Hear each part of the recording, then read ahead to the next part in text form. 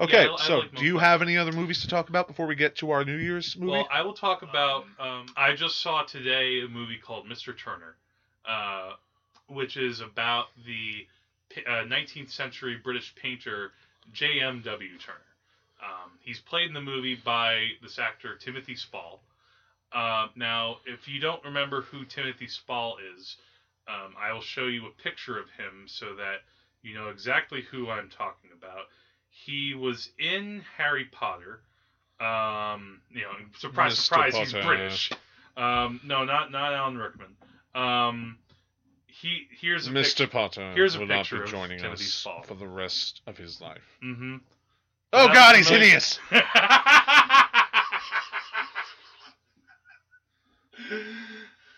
Wow, how judgmental are you? I For don't shame. judge people, I just say the truth. You're trying to still talk like Alan Rickman, aren't you? Yes, He did this recently, Alan didn't Rickman. Yeah, but no, Timothy Spall has been See, around for I can quite do a terrible while. impressions as well. Okay, he played Wormtail in. I haven't seen any of in the Harry that. Potter movies. Unfortunately, But he looks familiar. I've probably seen him in about a dozen things. I'm sure. Oh, he played Winston Churchill in The King's Speech. He played. Oh, cool. Unfortunately, he played a voice in Alice in Wonderland. I guess he needed the money. He had a role in Sweeney Todd. I haven't believe. seen it. He's been a lot like. Well, what about the movie? In the movie, J.M.W. Turner was this guy who's really renowned today as one of the great painters in the 19th century, certainly from Britain. The movie follows like some of his creative life, not from like a young age, because Timothy Spall is more like a middle-aged guy. It sort of charts his creative surge at a point in time where, at one point, he was known for kind of painting really lovely landscapes and portraits of ships on the sea facing storms, things like that. But then he sort of had this leap creatively and started to paint really radically and really threw the public for a loop, and they didn't know what to do with it. They thought he'd kind of lost his mind, but some people thought maybe it was brilliant. Like, he was mocked in plays because they thought, like, what is this crap that you're putting up on the canvas? And like, he would paint like these really detailed slave revolts or tragedies, and it just charts. You know, the director is Mike Lee, who's done many films over the years. Movies like I'll just Like, list Do off the a few Right things. Thing. What? No, that's Spike Lee.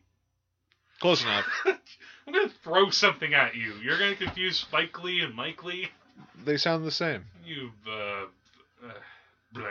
All right. But Mike Lee is a British director. There's one difference. He's made movies like Naked, Secrets and Lies, Happy Go Lucky, Topsy Turvy, which was also a period piece. That one was about who did the HMS Pinafore? Oh fuck this. All right. Anyway, really classic British director, but known for detailing like life's little moments, and that's what he gets at here, and that's what's really interesting. It's a biopic that is it builds up to something really nice, and some of it's really dark.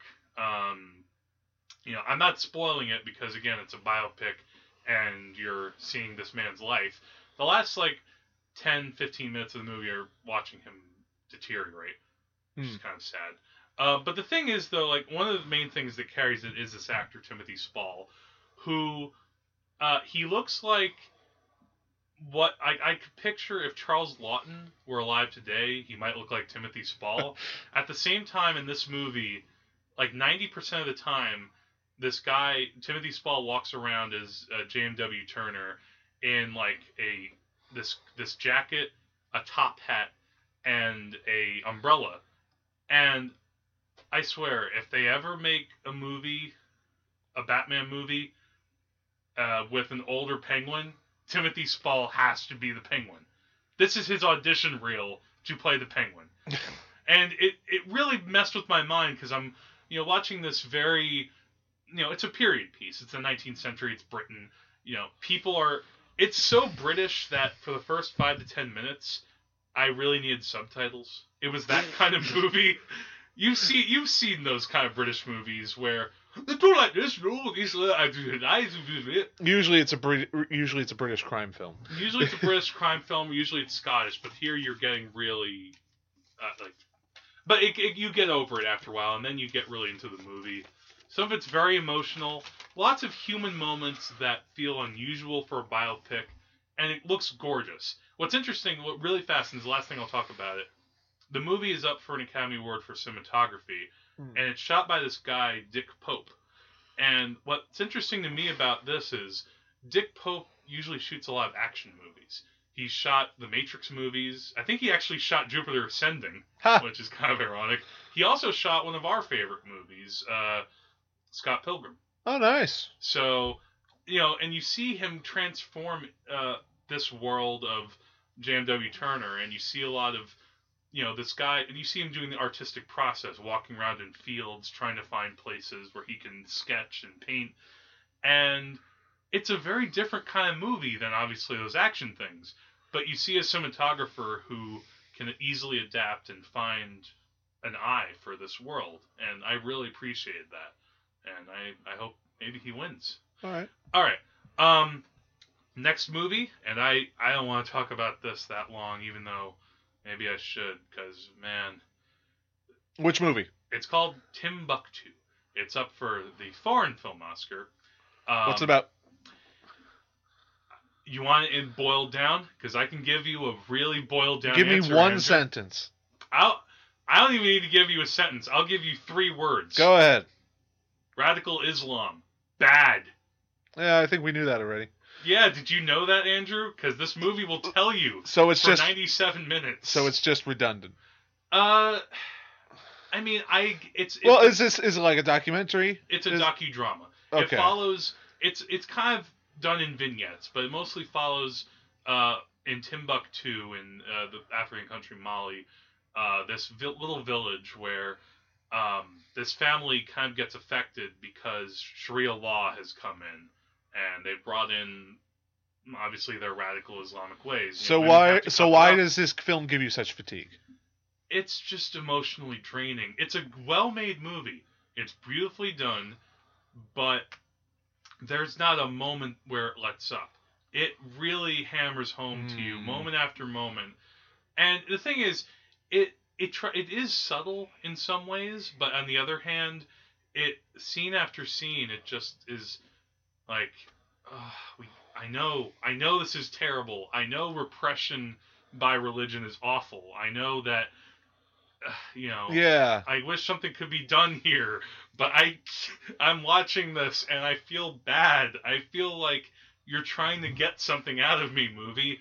And yeah, but it's not. That's the thing I don't like about a lot of sort of message movies. Yeah. I mean, it's you can say something is bad, and you can show how bad something is, but you got to give something. You got to have some sort of You've got to have some sort of narrative arc that brings you somewhere, and you You can't be oppressive about it. You have to let up somehow and show that bring some humanity out in people. Yeah, I mean, rather than just showing them melodramatically suffering. There is some humanity in the movie, and I will give this that the filmmakers, they don't use. I could tell they used non-professional actors. They tried to get a neo-realistic feel. They tried to get more naturalistic drama out of things, but it's like by the end of it, I just wanted to get out of there. I'm just like, maybe I'm missing something. Maybe there's just a part of me that's not human in some way that I can't read into this. Maybe you could tell me, Andrew, if I'm not human anymore. But I know exactly what you're saying. The film is just kind of oppressive. It's oppressive. Well, it's showing oppressiveness, but it also. I'm not talking about the same kind of oppressive where governments get people down. I mean those sort of emotional oppressiveness of a film that with a very heavy message and very little let up. Because I can appreciate. I could see a movie like years ago. The movie United 93 came up, and that was a movie where that really drained me. But I felt like I got something out of that. That was like a really powerful experience. Right. This one, It's like, and yet at the same time, after I saw United in '93, I was like, I don't know if I can watch that again. That was just too much. This is another case like that, and yet it just didn't have that extra something. It didn't build up the characters enough for me. It had very simplistic characters to drive home its message about, okay, we get it. Islamic repression is really terrible, but you could go about it a different way. Yeah. So, and that reminds me of a review of a movie Roger Ebert did. It was a documentary about global warming and about environmental deterioration, and it says, yeah, it makes a lot of valuable points that what humans are doing is destroying the environment, but you have to give people a reason to want to do. Exactly. It's not, you can't just say something bad is happening, do something. You have to say, this is what we can do, or this is something we are doing that can help. Mm-hmm. You can't just throw the problem in people's laps. Yes. You have to say, this is the problem, this is how it works, this is what we can do. Yes, exactly.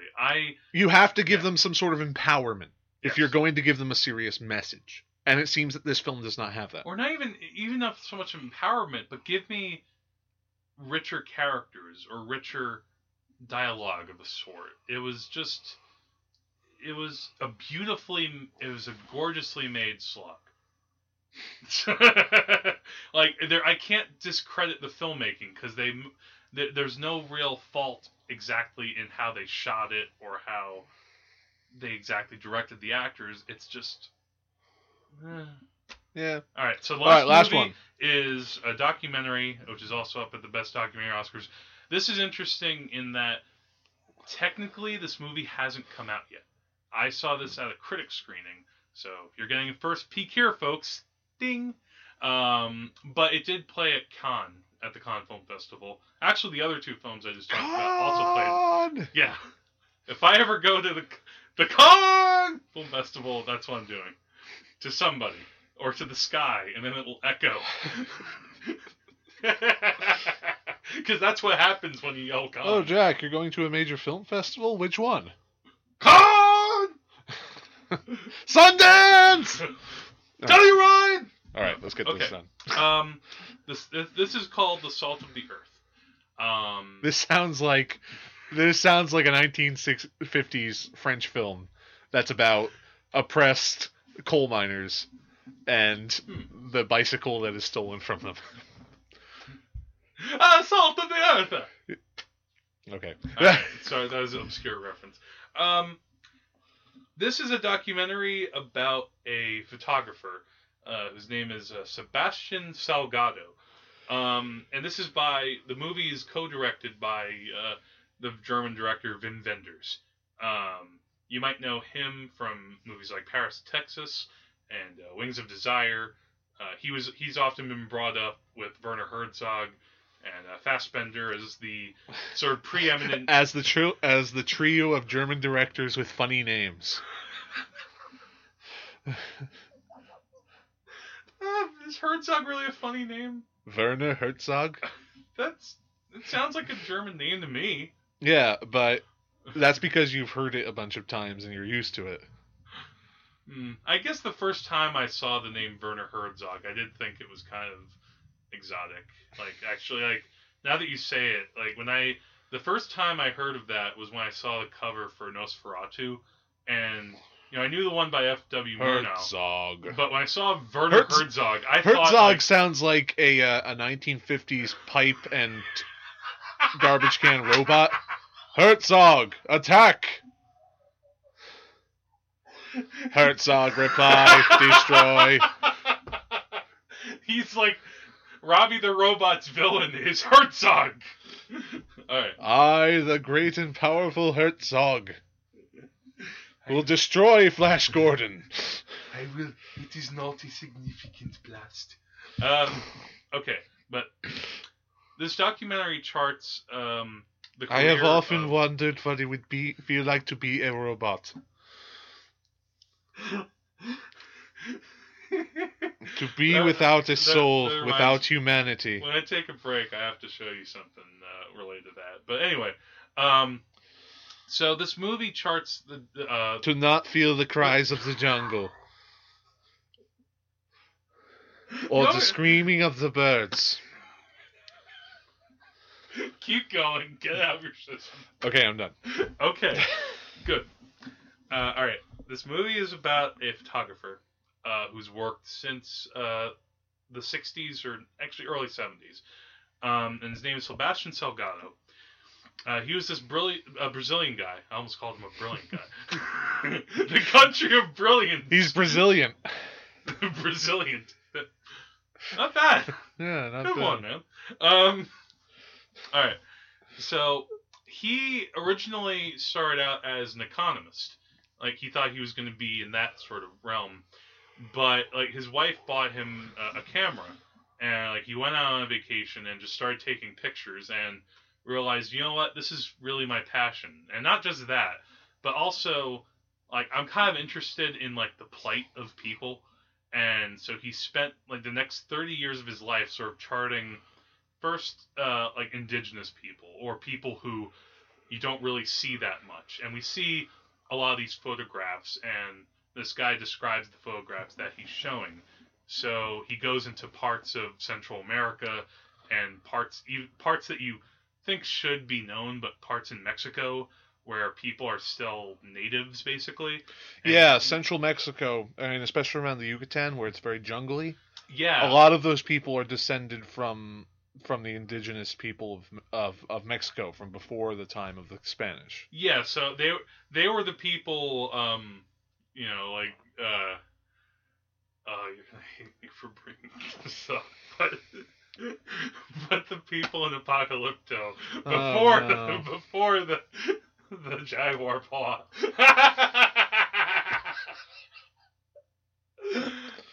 If I were a robot, I could carry my boat over the mountain without the help of natives. But the trial would be reduced to nothing more than a household chore. Yes. But anyway, and we see then that after this, Salgado goes more into charting like civil wars that happen like in Africa, and he also charts. Interesting that you bring up Herzog, by the way, because I was reminded, and I wrote this down in my press notes, of this Herzog documentary called Lessons of Darkness.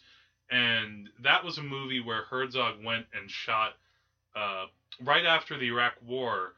I forget if it was the Kuwaitis or the Iraqis decided to blow up and set on fire all these oil They sites. set off these oil fires. Thank you. And Herzog did a documentary on that. Yeah. In his style. I've seen that. Yeah, very slow paced. Slow paced, but lots of fire. Lots of fire. Lots of oil. Lots of moody narration about like the chaos of man. And Salgado just was taking pictures of that, and all in black and white, really brilliantly shot and really evocative of sort of the terror of man. And then he goes off to the Congo, and he goes off to places in Africa, and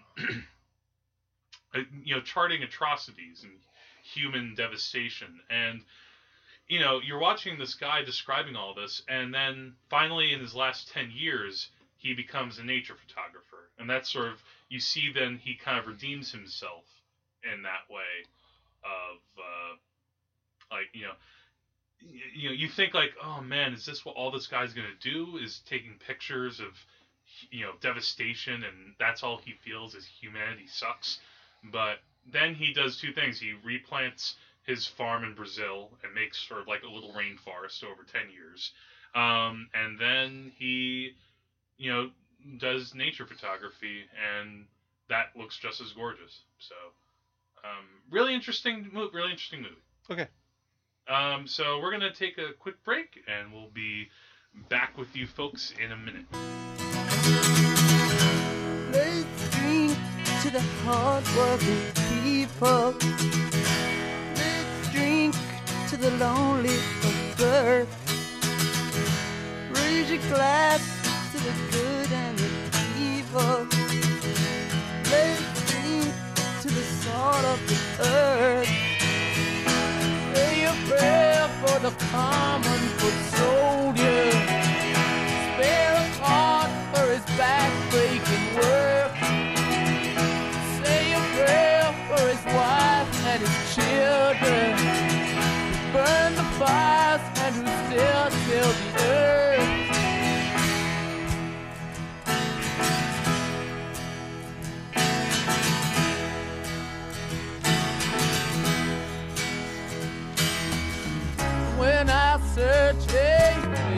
faceless crowd, a swirling mass of gray and black and white. They don't look real to me. In fact, they look so strange. Raising glass to the hard-working people. Let's drink to the uncounted heads. Let's think of the wavering millions. He's leading, but the gamblers instead. They're born for the stay-at-home voter. Empty eyes gave the strange TV show. An amber rays, a gray-suited crowd.